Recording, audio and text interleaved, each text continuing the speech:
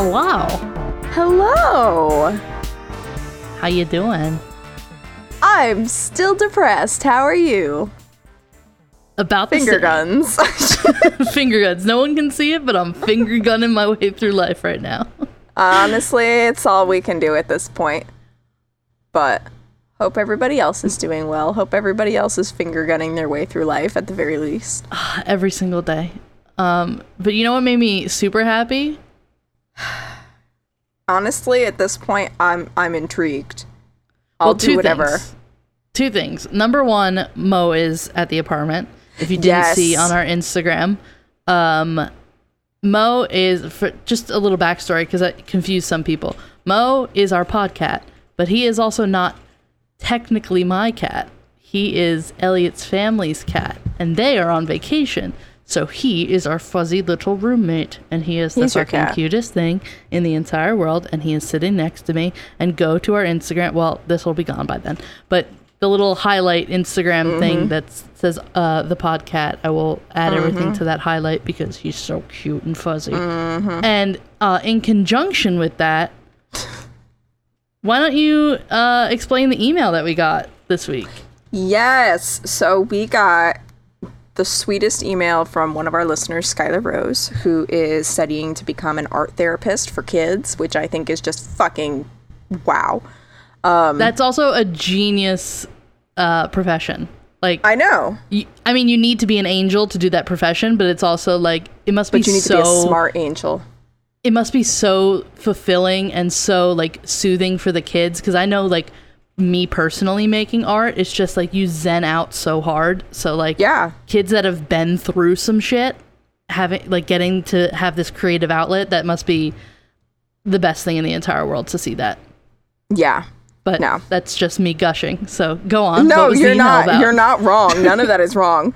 But so we went back and forth a little bit about Skylar because Skylar's currently taking summer classes and yada yada yada, and she made the cutest rendition of our podcast in which Mo is in his rightful place as the main host and we are the guest hosts, because I'm sure that's how he thinks it is. So who are we to tell him no?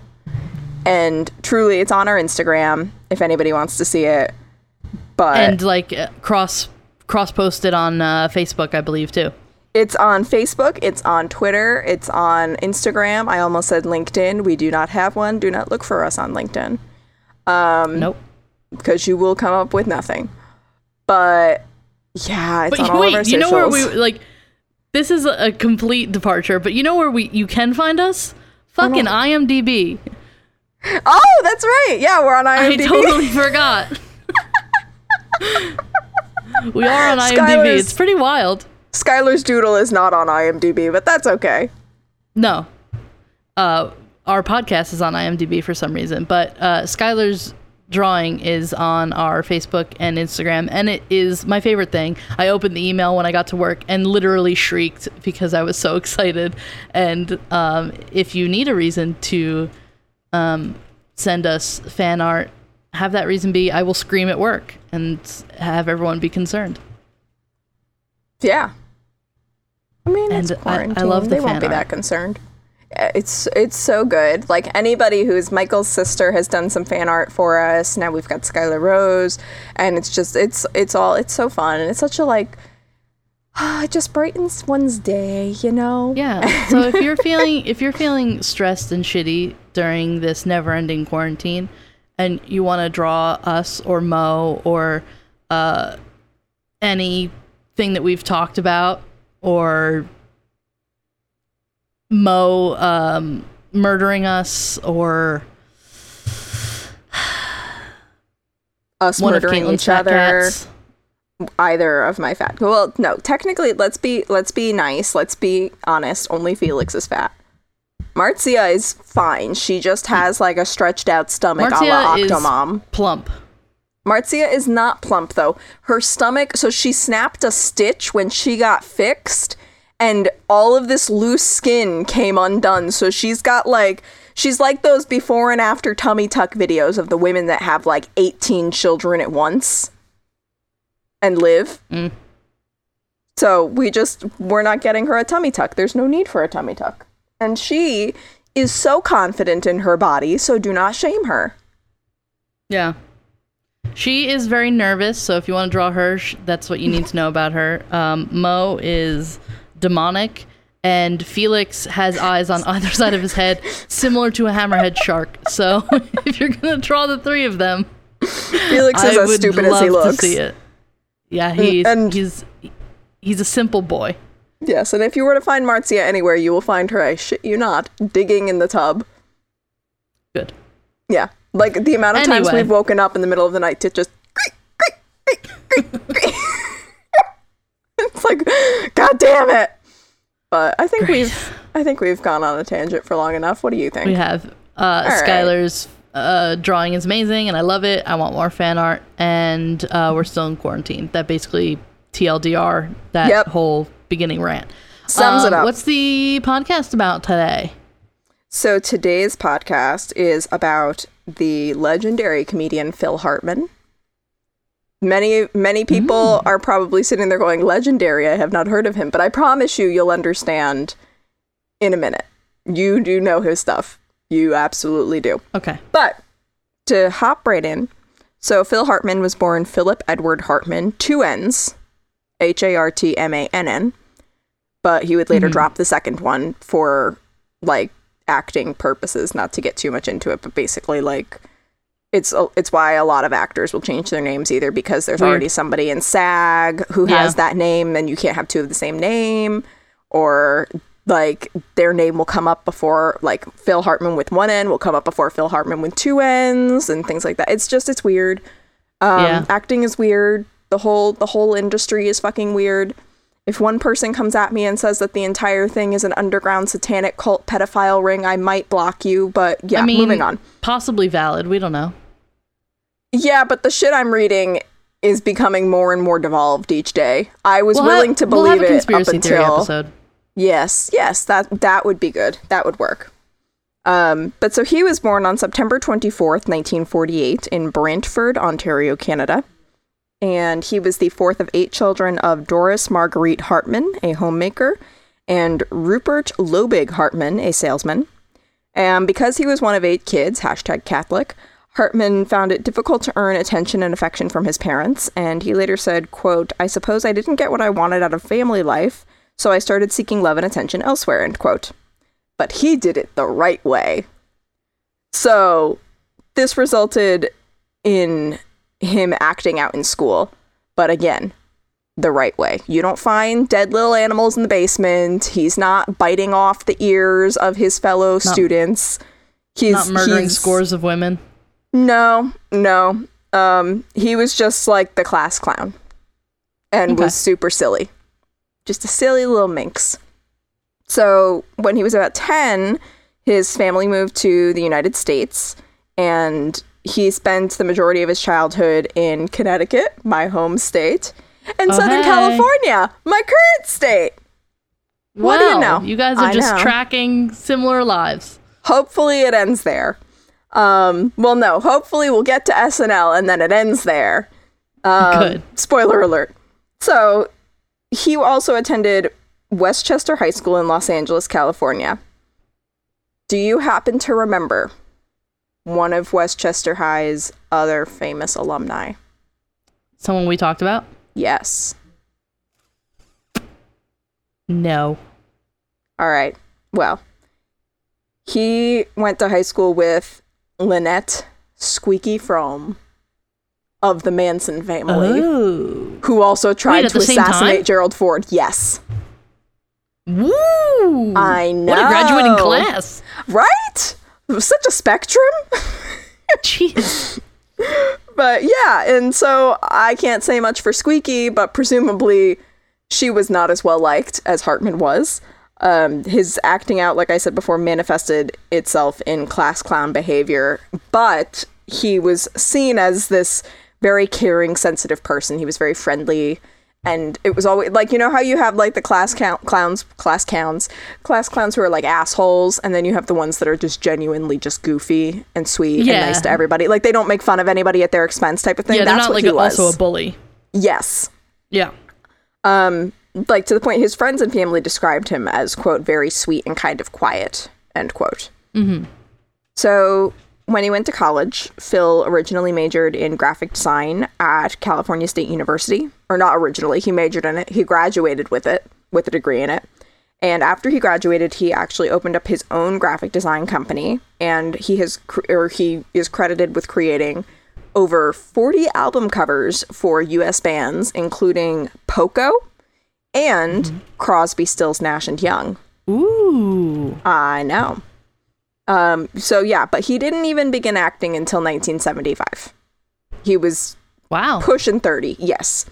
And basically, while he was working as a graphic designer, he decided to join the California comedy troupe, The Groundlings, very, very famous out here, very popular out here. Mm-hmm. And while he was in The Groundlings... Lots of celebrities have started at The Groundlings. Let's name a few! While he was in The Groundlings, he worked with Paul Reubens, a.k.a. Pee Wee Herman, from Pee-wee's Playhouse, and John Lovitz, who people know from A League of Their Own, SNL, and a ton of other movies and television shows. And Reubens and Lovitz would actually go on to become Hartman's, like, best friends for the rest of his life. Like, they were just, like, the Three Musketeers. Mm-hmm. So, also, Phil actually co-created the character of Pee Wee Herman with Paul Reubens. And Whoa. And he, I believe, helped write he helped write Pee-wee's Big Adventure because he had such a role in helping out with developing the character Pee Wee Herman. So he co-wrote the screenplay for Pee-wee's Big Adventure. And he also had a bit role on the TV show, Pee-wee's Playhouse, as the character Captain Carl. Mm-hmm. So that's how he kind of got his start in, like, entertainment. Yeah. And then in 1982, Phil married his second wife. He was briefly married between, like, 1970 to about 1972, but not much is really known about that other than they were married and they might have divorced in 72, might have divorced as early as 1971. Oh, okay. Yes. But so he gets married a second time to real estate agent Lisa Strain.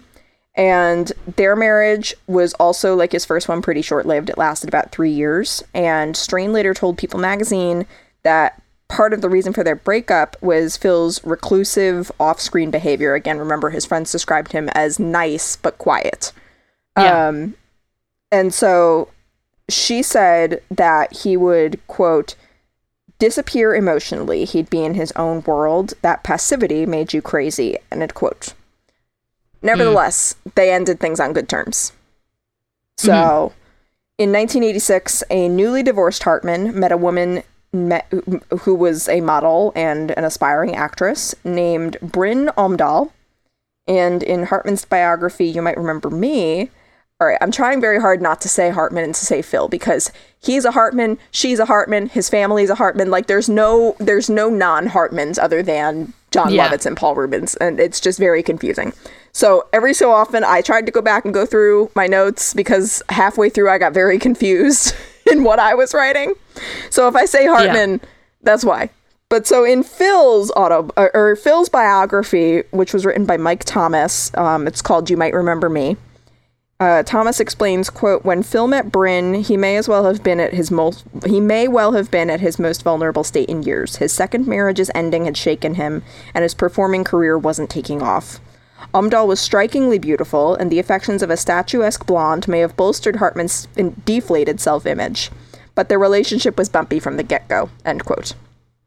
And boy, was it. Like, whew, bumpier than razor burn.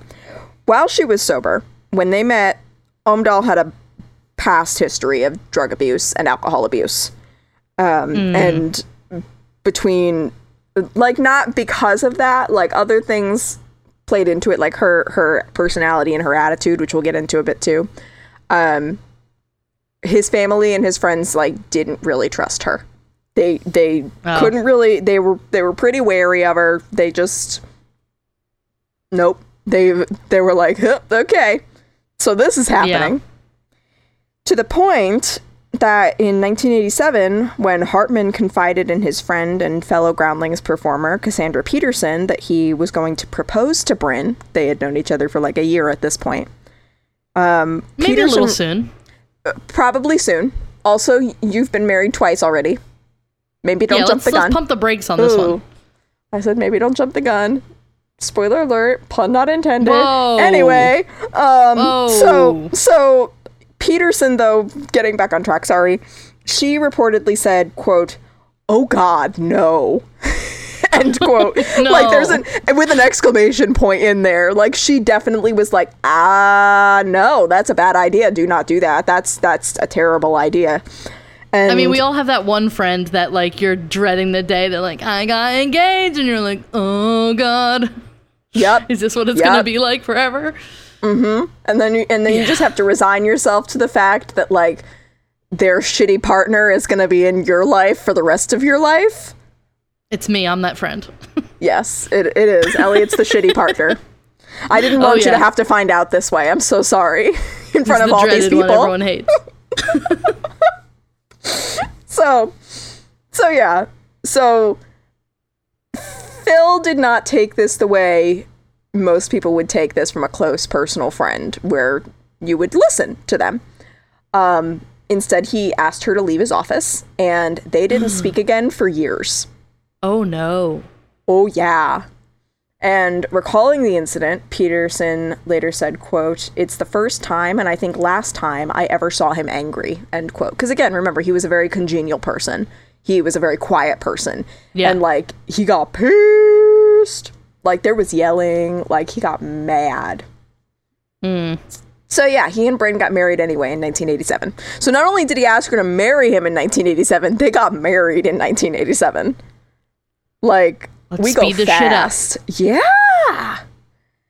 So, shockingly, the marriage had problems. What? No. I know. But as I mentioned, I alluded to before, Bryn had some personality issues, and one of those was that she was intimidated by her husband's success and frustrated that she couldn't find any of her own. And yeah, I know. So sad. But the amount of times that you would see this happen, like, poor God, like, look at Lady Gaga and all the men who could not handle her success because they could not find success of their own. Like, I mean, shut the fuck up. It's fine. Yeah, exactly. Please, tiny violin, just going. So, basically, they were...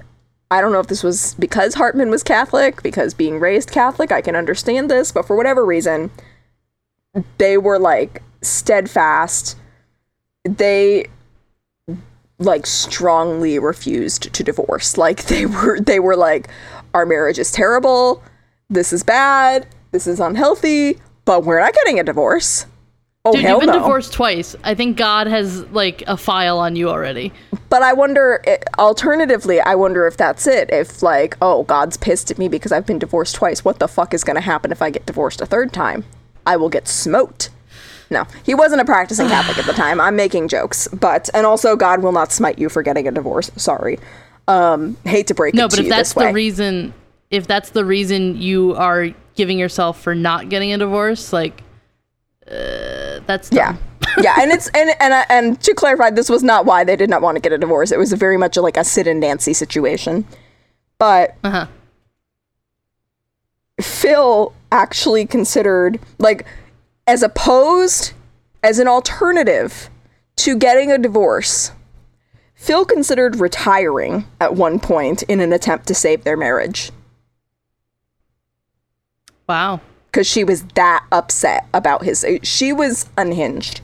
Like, it just, I don't know, man. Like, he really thought that would save their marriage, and, like, he didn't end up doing it, but that didn't really matter because it's not the only thing that was wrong with her.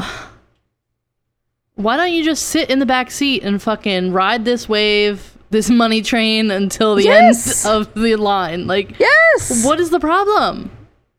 Like, I mean, fuck, behind every great man is a great woman. Be that great woman. Like, who gives a shit? Also, be a trophy wife. You don't have to do anything and you're reaping all of the benefits. Exactly. Feminism is real, ladies. But, like, if you are so concerned that, like, he's doing so much better than me, like, he's obviously making all of the money you need to survive. Why don't you, like, pursue one of your passions? Like, you don't even have to be successful at it. Like, no. Pursue something and then drop it fucking halfway through and then try something else. Like, just... Why? Well... You're gonna ruin... Well, I mean, she's unhinged prior to them getting married, which is not a great way to start a marriage, but, like... This is the dumbest of dumb reasons. Yeah. And it also wasn't her only issue. She also had... This might come as a shock, but... jealousy issues. For example... No.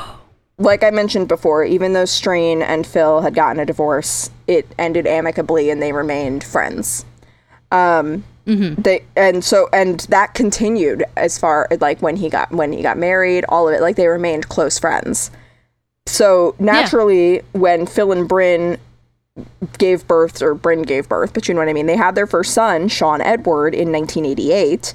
Strain sent the Hartmans a congratulations card. Like, you know, like, just to be nice.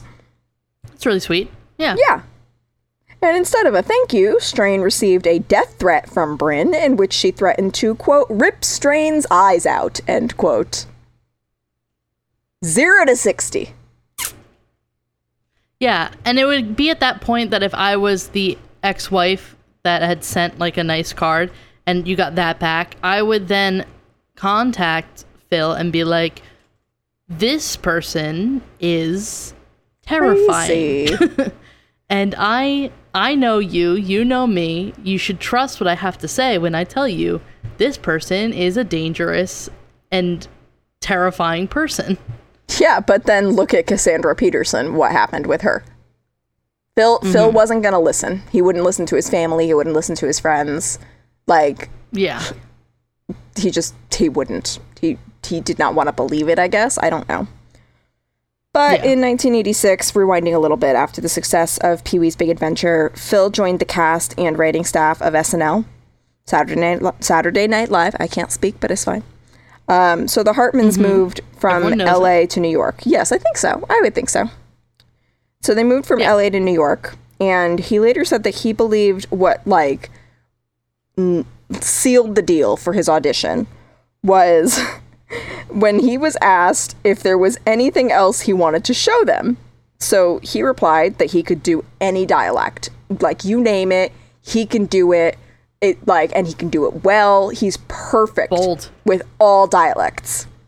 So Dennis Miller, who was watching the audition, called out, "Do French." Okay. Hartman replied, "No, I don't do that." Which I thought was very funny. I was like, this may not translate well over text, but, like, to me, the funniest thing ever. Like, he went on and on and on about how good he was at accents. Any accent, you name it, I'll do it, and I'll be perfect at it. No, I don't do that one. and it's like a common one. Yeah, I was going to say, that's like a baseline one. Like, if you're going to learn accents, it's going to be like French, Italian, Spanish, Mid-Atlantic. That's the bane of every actor's existence, is the Mid-Atlantic accent. And you just look up Katharine Hepburn. That's the accent. Californian, some Southern. Flavor of English. Yep. New York, New England. They are different. Make no mistake.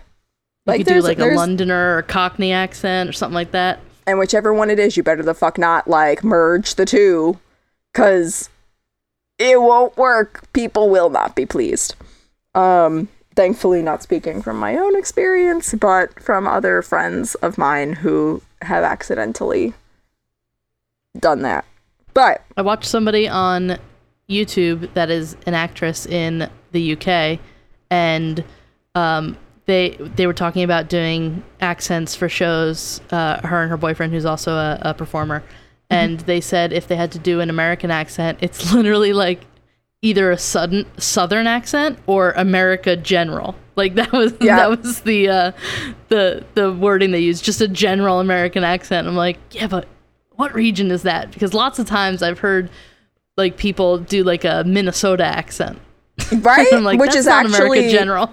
But apparently Minnesotan accents, like that area of the Midwest, is actually, I want to say, a Dutch accent. Like, you know how they say, really? like, Southern accents are what English accents were back in the colony days?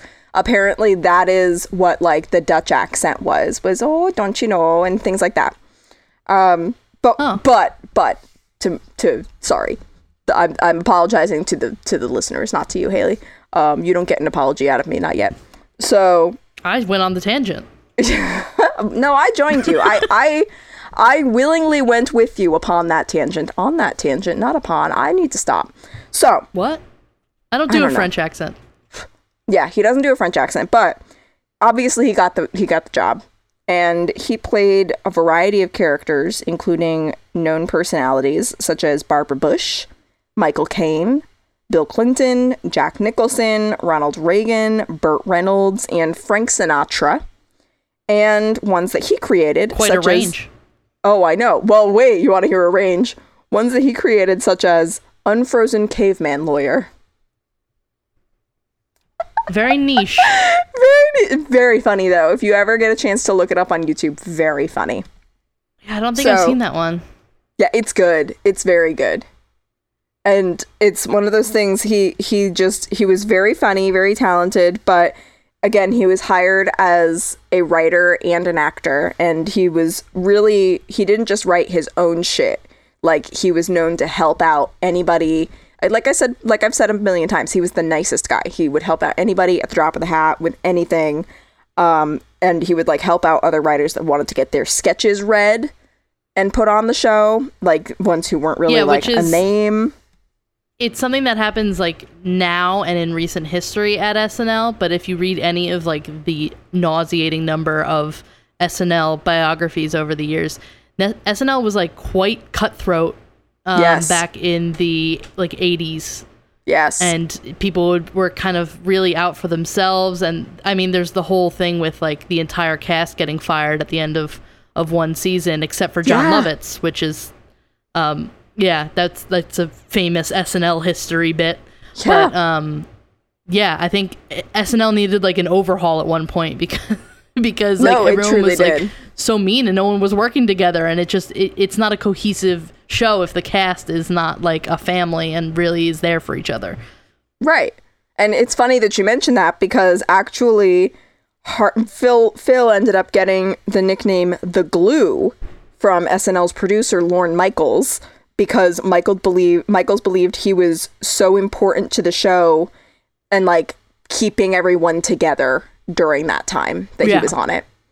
And as an example of that, so he helped his friend and co-star, they were very close friends, Jane Hooks, overcome her stage fright while on the show.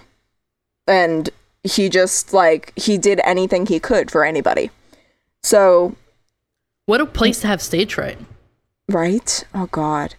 But I can understand it, because it's wild. like there are actors who are film actors who can't do a live studio audience show. It just freaks them out too much, or they can't do theater. It just freaks them out too much. They can act. Yeah. It's the psychological part of it. I'm sure the thought of like having the thing, like, you're like, when you're performing at SNL, there is a live audience there, obviously, but the thought of having it like being broadcast live, and there are hundreds of thousands of millions of people that are watching it that you can't see, I'm sure that has its own like it spirals in your head. They're like, oh my God, there's so many people watching this right now. Like, if I fuck up, it's the biggest fuck up that ever happened. Right.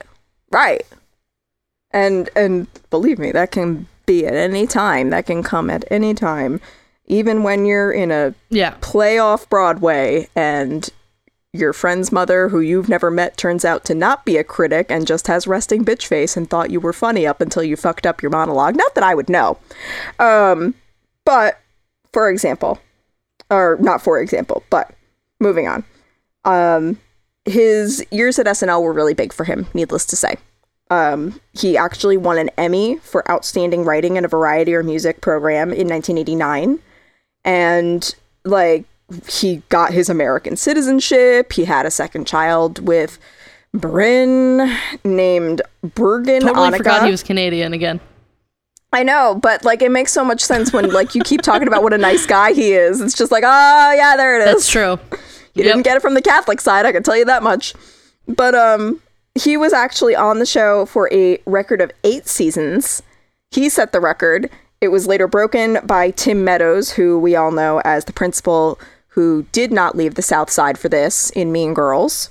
Mm-hmm. And ultimately, he left SNL in 1994, the year I was born, thus signifying an opening for baby Caitlyn. But didn't completely kidding, unless Lorne Michaels is listening, in which case I'm not. I'm deadly serious. Didn't Kenan Thompson eclipse both of them? I think he recently did. Isn't he now the longest running? I believe it was recent. Hang on. Yeah, within the last like 2 or 3 years. I think he's 12 years on now. I'm pretty sure. I fucked up my search because I was like, Kenan Thompson, longest SNL. That's what I get. That's what I get.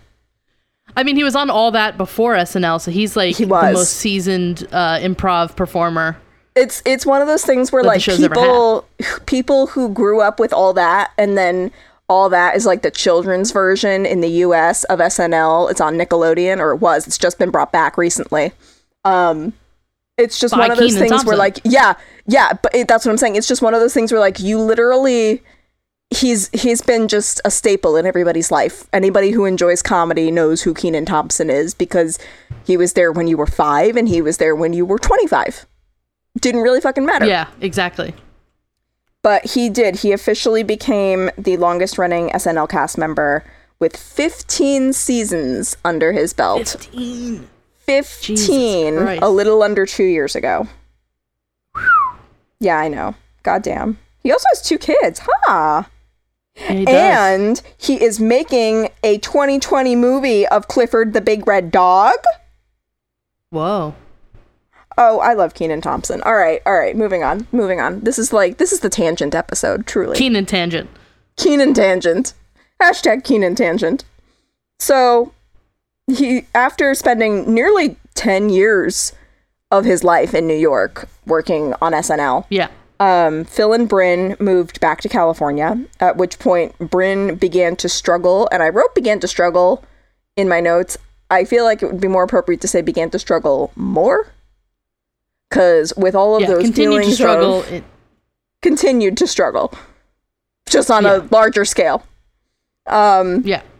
Phil tried to get Bryn acting roles, but she kind of sabotaged herself and became progressively more reliant on narcotics and alcohol. She relapsed and entered rehab several times. And on multiple occasions, Phil had to remove their kids from their home to stay with friends or family because of Bryn's drug and alcohol-fueled outbursts. She just was not safe to be around. Yes. The two were known to fight to the point that threats were sometimes made. And Phil's friends and family still did not like her, but they also didn't keep it a secret that they, at this point, found Bryn and her presence to be unsettling. And they just did not even try to be quiet or hide it anymore. Like, they made it known. So, because of, for example, his close relationship with Hooks, back when they were on SNL, Bryn used to joke on occasion that Hooks and Phil were married on, quote, on some other level, end quote, which is like the whole, like, work wife thing. You know what I mean? Everybody's got, like, a work wife or a work husband. Yeah. So, as Bryn became more unhinged, after the fact, like, she's said this about Jane. She's said this about Jan Hooks. She's said this about her husband. She wrote letters threatening Hooks and warning her not to get close to her husband, Phil, but it appears that they were never sent because they were discovered in her belongings. Wow. Like, but the same thing that she did with Lisa Strain, just threatening her. Writing letters threatening her. Stephen Root, who was Hartman's co-star on the show News Radio, would say that few people knew, quote, the real Phil Hartman, end quote, as he was, quote, one of those people who never seemed to come out of character, end quote. But he nevertheless gave the impression of a family man who, above all, shit was terrible with his wife, but he deeply cared for his children and would do anything for them. So in 1995, speaking of News Radio, Phil Hartman was cast in it. And yes, and so it was a critically acclaimed show on NBC in which he played a smug but endearing radio show host called Bill McNeil, named Bill McNeil. And Phil also had he had a very interesting career in film and TV. He mostly played supporting characters, and some of the movies that he was in include Jingle All the Way, Coneheads, Small Soldiers, which would end up being his last live performance before he died. And he was also known for his voice work on commercials and cartoons, including... Ready yourself for some nostalgia. Ready. Darkwing Duck. DuckTales. The Smurfs. Tailspin. The Brave Little Toaster. Ren and Stimpy. The Animaniacs. The Jetsons. Captain Planet. And various iterations of the Scooby-Doo franchise. Movies, TV shows, spin-offs, seriously, banger after banger after banger. Like, everything this man touched, gold. So wait, real quick, who was he on Brave Little Toaster? I don't remember. Let me look really quick. But while I'm saying this, basically, we were just talking about Kenan Thompson and, he was the air conditioner. Oh, okay. Yeah, remember, the creepy, the air conditioner was the scariest part. Yes. And you know who else was in that movie? His best friend, John Lovitz. Yeah. Yep, he was the radio in one of the few characters that did not make your skin crawl. But yeah, basically he was just a huge part of everybody's childhood, whether they knew it or not. Everybody outwardly knows Kenan Thompson for being part of their childhood. Phil Hartman was very much a part of all of our childhoods, but just we didn't know. Which I think is wild. But yeah, so he probably is most well known for voicing the characters Troy McClure and Lionel Hutz, as well as 17 other minor characters on the show The Simpsons. And he also provided the voice of the cat Gigi in the English language dub of the iconic and my favorite Miyazaki film, Kiki's Delivery Service. Gigi looks like Mo. Okay. Gigi is Mo's animated double. Except he does not have a taste for world domination. That's more of Mo's Salem Saberhagen side. A little bit. Oh, he's so cute. A little bit. He's sitting next to Haley right now. But yeah. So then in the late 1990s, the Hartmans' relationship... I wrote began, I guess I should say continued, just at a faster rate, deteriorate. And Bryn spiraled deeper into substance abuse. She would often pick fights with Phil before bed, to the point that Phil developed a routine where he would pretend to be asleep as a way to avoid his wife's abuse and manic behavior. Yeah, not cool. Not cool. And also, so clearly he's being abused. If you're coming up with defense mechanisms like that, clearly there's something wrong. Yeah. So a friend of theirs later said that Bryn, quote, had trouble controlling her anger. She got attention by losing her temper, end quote. Meh. Yeah. So obviously, the smart thing to do was for both Hartmans to keep guns in their home. Great. Yeah, casual. Safe. Yeah, definitely. So, on the night of May 27th, 1998, Bryn went to dinner at the Italian restaurant Buca di Beppo in Encino, California, with her friend Christine Zander, who was a former writer on SNL and the producer and writer of the series Third Rock from the Sun. So Xander later said that Bryn was in, quote, a good frame of mind, end quote, when they both left the restaurant and went their separate ways. However, at some point that seemed to change because when she got home, obviously nobody knows exactly what happened, but it's believed that Bryn got into an argument with Phil, that she provoked an argument. And Phil was already angry with her because of a previous incident where she had hit their daughter while she was drunk. Oh. Yes. And again, remember, I said, like, he would do anything for his kids. He was, if nothing else, a devout father. So he threatened to leave her if she began to use drugs again, or if she caused further harm to their kids. He would leave and take the kids with him. Yeah. So finally, like, a line was drawn. Hartman then went to bed. Phil Hartman then went to bed. God damn it. So it was then sometime before 3 a.m. that Bryn, who was drunk, snorted a line of coke, went into their bedroom, and shot Phil between the eyes, in the throat, and in the chest with their .38 caliber handgun. Oof. Yep. So I think one of those would have done. Yeah, at least one. At least one. But yeah, he was only 49 years old when he passed away. Ooh. Yeah. And then in a state of shock, Bryn quickly left the house and drove to visit her friend, Ron Douglas, where she confessed to him that she had murdered her husband. Possibly due to the fact that Bryn was prone to drama and manic outbursts. Douglas didn't initially believe her. He just thought it was another thing that she was saying while she was fucked up. Yeah. So she just apparently kept going, no, I killed him. I did it. I swear to God, I killed him. So eventually, Douglas and Bryn went back to her house in separate cars. He drove his, she drove hers. No, Caitlin, they drove the opposite. Like, okay, never mind. She again confessed to her husband's murder and showed him Phil's body in bed. Oof. Yeah. So that's at about 6:20 a.m., at which point Douglas called 911, and Bryn barricaded herself in the bedroom with Phil's body.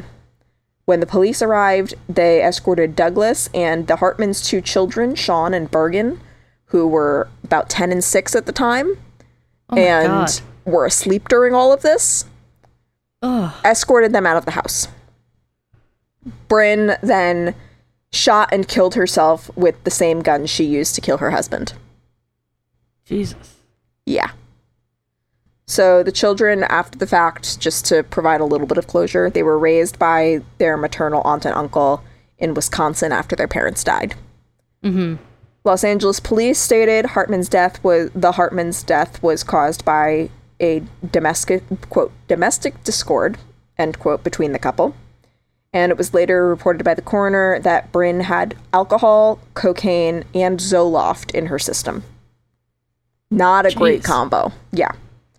No. So as news spread of the shocking murder-suicide, the sadness and just disbelief at the loss of Phil Hartman was felt around the world. The day he died, rehearsals for The Simpsons and The Groundlings performances were canceled. I don't think he needs an introduction, but comedian and SNL alum, Steve Martin, he knew Phil Hartman, and he said that, like, in response to Phil's death, he said that he was, quote, a deeply funny and very happy person, end quote. Matt Groening, the guy that created The Simpsons, called him, quote, a master, end quote. And director Joe Dante, who had just worked with Phil on Small Soldiers, said, quote, he was one of those guys who was a dream to work with. I don't know anybody who didn't like him, end quote. NBC executive Don Ohlmeyer then issued a statement saying that Hartman, quote, was blessed with a tremendous gift for creating characters that made people laugh. Everyone who had the pleasure of working with Phil knows that he was a man of tremendous warmth, a true professional, and a loyal friend, end quote. And in kind of an obit article in Entertainment Weekly, journalist Dan Snierson wrote that Phil was, quote, the last person you'd expect to read about in lurid headlines in your morning paper. A decidedly regular guy, beloved by everyone he worked with, end quote. Now, meanwhile, actor Steve Guttenberg from the Police Academy series and the Three Men and a Baby movies, and I believe Zeus and Roxanne. I don't know. I love Steve Guttenberg, though. He was in a lot of 80s stuff. He was in a lot of 80s stuff. Cocoon. Fucking Cocoon. Goddamn. Michael didn't know who he was for the longest time. I'm pretty sure he still doesn't know. But, like, I am more than happy to educate him. You would know him if you saw him. But Michael has face blindness, so it doesn't really matter. So he also, at the time, like, expressed his shock and sadness with the news. But he said that the Hartmans had been, quote, a very happy couple, and they always had the appearance of being well-balanced, end quote. Which to me says they put on a good show. Yeah. Because also, a neighbor of the Hartmans told a CNN reporter after the murder that the couple had marital problems. How would a neighbor know this if they weren't, yelling? Yeah. So Phil and Bryn's bodies were cremated and spread just off the coast of California on Catalina Island on June 4th, 1998. Phil specifically stated in his will that he wanted his ashes spread on Catalina Island because it was his favorite place to go to get away, whether it was on vacation or for like a day trip or whatever. Throughout his life, he was actually an avid boater, surfer, and just general lover of the ocean, so there was no better place for him to be laid to rest than the place he loved most. Yeah. A wrongful death lawsuit was filed in 1999 by Bryn's brother, Gregory Omdahl, against Pfizer, the drug's manufacturer, the Zoloft's manufacturer, and against her child's her child,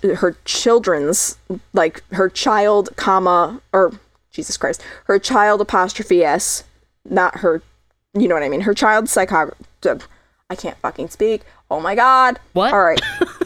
I started to say psychographer. If anybody could tell me what the fuck that is, please let me know, because I sure as fuck don't. So you mean the psychologist of her children? I believe so. It says her child. I don't know what I wrote this 2 weeks ago. I'll be frank with you. I don't remember. It said against her child apostrophe S psychiatrist. Her child's psychiatrist, but she has 2 children. Maybe one of them was, or maybe she was a child psychiatrist. I don't know.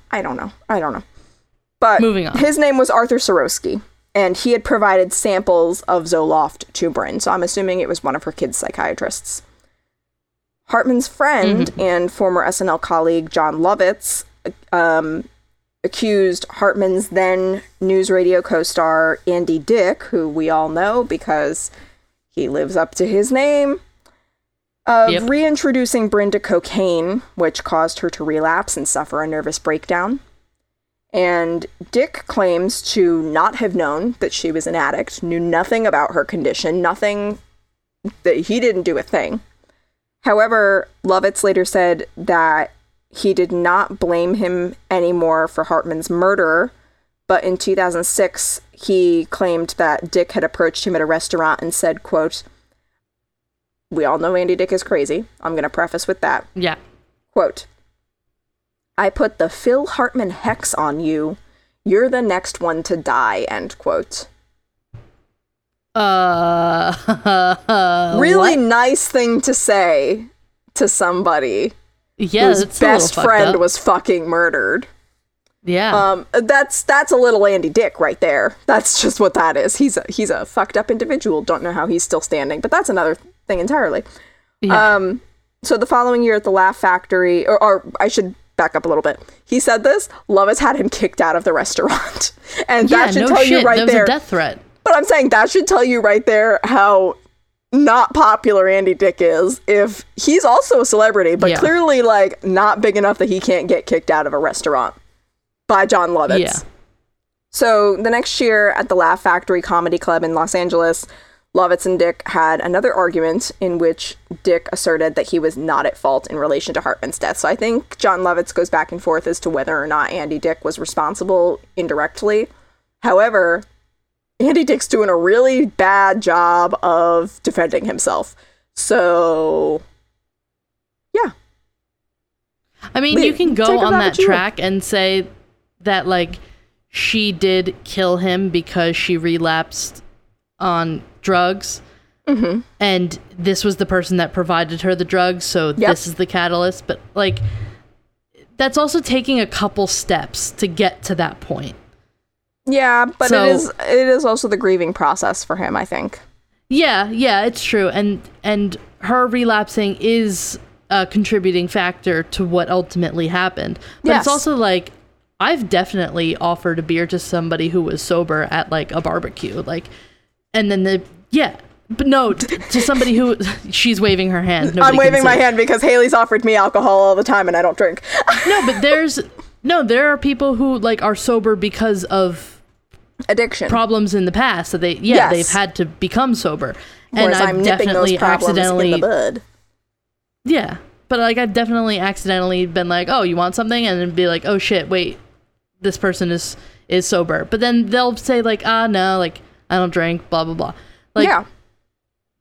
Like, she could have easily have been offered drugs and said no, but obviously, like, an addict brain, you can't predict what's going to happen. But, like... And especially with change, especially with, like... Because remember, they had just moved back to Los Angeles at Los Angeles at this point. She had moved back and was trying to get a job, and she was not able to get one. Like, there are underlying factors that would make it easier to relapse. She has such a long history of other problems that I can't say that, like, it was because she was back on drugs that, like, this happened. It's like, she has a long history of being kind of a shit person. Yeah, she wasn't exactly stable before the drugs. No, but she wasn't even stable before the marriage. No, not at all. Yeah. But, yeah. So, back to the... I don't know if we're in the pop culture side of things yet, or if we're still in the murder side of things. This one kind of just runs together. This one kind of just runs together. Yeah. So after Phil's death, News Radio felt that it was necessary to write into the storyline that his character, Bill McNeil, had also died, but of a heart attack, not a murder at the hands of his wife. And when that episode was being filmed, the cast and crew apparently had to stop and restart a bunch of times because they would just break down. He was just beloved. I mean, that's like after the guy from Glee died. And I was about to say when Corey Monteith died. Allegedly, if you go back, and R.I.P. Naya Rivera, but if you go back and watch her performance of If I Die Young by the band Perry, which was in the episode The Quarterback, in which they remember Corey Monteith. So she was supposed to sing the song fully through, and that breakdown that her character has, and everybody looking more and more concerned, is real. Yeah. And that was actually like a take that they just opted to keep in. Yeah, I believe it. R.I.P. Naya Rivera. That whole thing is another thing that just fucking upsets me. But yeah, so Phil Hartman, goddammit, was posthumously nominated for an Emmy Award that year for Outstanding Supporting Actor in a Comedy Series.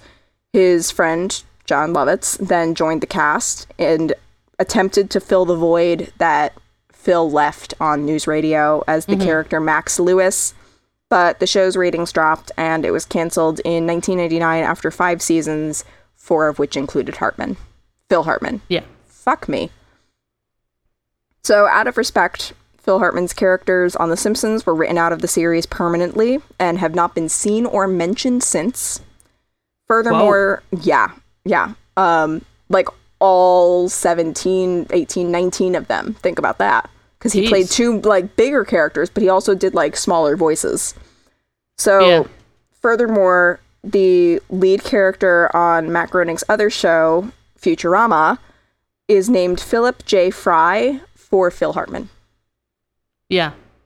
So he was also originally chosen to do the voice of Zap Brannigan on that series, but the role ended up going to Billy West after his death. Yeah. Phil would also often visit his home country of Canada throughout his career, and the city of Brantford, where he was born, even erected a plaque on the Walk of Fame in the town in honor of Phil's career and memory. The Humber College Comedy, Writing and Performance Program in Toronto, Ontario, also has an award in Phil's memory that is given out to their post-grad comedy students. And in 2007, Entertainment Weekly ranked Phil Hartman as the 87th greatest television icon of all time. And Maxim named him the top Saturday Night Live performer of all time, same year. Mm-hmm. And in 2012, he posthumously received a star on Canada's Walk of Fame in Toronto, Ontario. And on August 26th, 2014, he was posthumously awarded a star on the Hollywood Walk of Fame. Wow. Yeah, and that is Phil Hartman. Damn. Yeah, and we would still have him today if Bryn wasn't a crazy bitch. He also didn't have great taste in partners. I know that except for Lisa. Not much is known about his but not much is known about his first wife and his second wife. Like, they just didn't mesh. But like, I think also he should have listened. Yeah, but growing up with all of those siblings and wanting all of that attention, you could get that from being a performer, but like, you want that from somebody that you love and care about. Yeah. And I guess it was just like a matter of trying to find that person. Oh, absolutely. Yeah. And it's just a case of accepting love wherever you can receive it. And then once you're in a cycle of abuse like that, it's like, how am I going to receive any kind of love or care or affection beyond this person, because they have you so convinced otherwise. Yeah, and then once you have kids, it's like, how do you get out safely and also have your kids? Yeah, especially when, in the U.S. at least, courts traditionally will award primary custody to the mother. Like, you've got to be a bad mother. No, even beyond, like, it's very hard. It is very hard. Not, like the mom has to be in a bad way. Like, she was functioning. Yeah. She was an addict, but she was a functioning addict, and easily could have hidden that. Easily could have hidden it. Yeah. Because again, remember, most people, like, the neighbors knew, but like I said before, they put on a great facade. Yeah. But well, yeah, bummer. What a wild ride. Yeah, I know, right? We will have more information on the website, which is crimeculturepodcast.tumblr.com. And you can find our Instagram and Facebook and Twitter links up on there. Anywhere you can submit fan art, but if you really want to do that, you can email us at crimeculturepod@gmail.com. That's it. Seriously, love the fan art. Send more.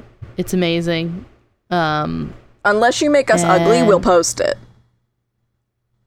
How could they make us ugly? All right, how can they make you ugly? Twinkle. Oh, I love you. I would lift the small demon so that he could address his people, but he is in doing such slumber right now. Yeah. He's so spread. Fine. He's just so a precious angel of a boy. Yes. Of a man. I'll have to record some sounds. If I could reach Marcia. So, fun fact, I would love to be able to reach my cat, who is on the floor right beside me. But I tried to pick up Felix about a week ago, and I was going to say, for those who don't know me, many people don't know me, I threw my back out my freshman year of college. Like, I popped out a disc straight up, and my back has never been the same. Hashtag old lady. It was right when Taylor Swift's song Trouble came out, and the amount of times I heard that I ended up lying on the cold hard ground because my back gave out. Goat scream. But yeah, long story short, Felix, I tried to pick him up and threw my back out.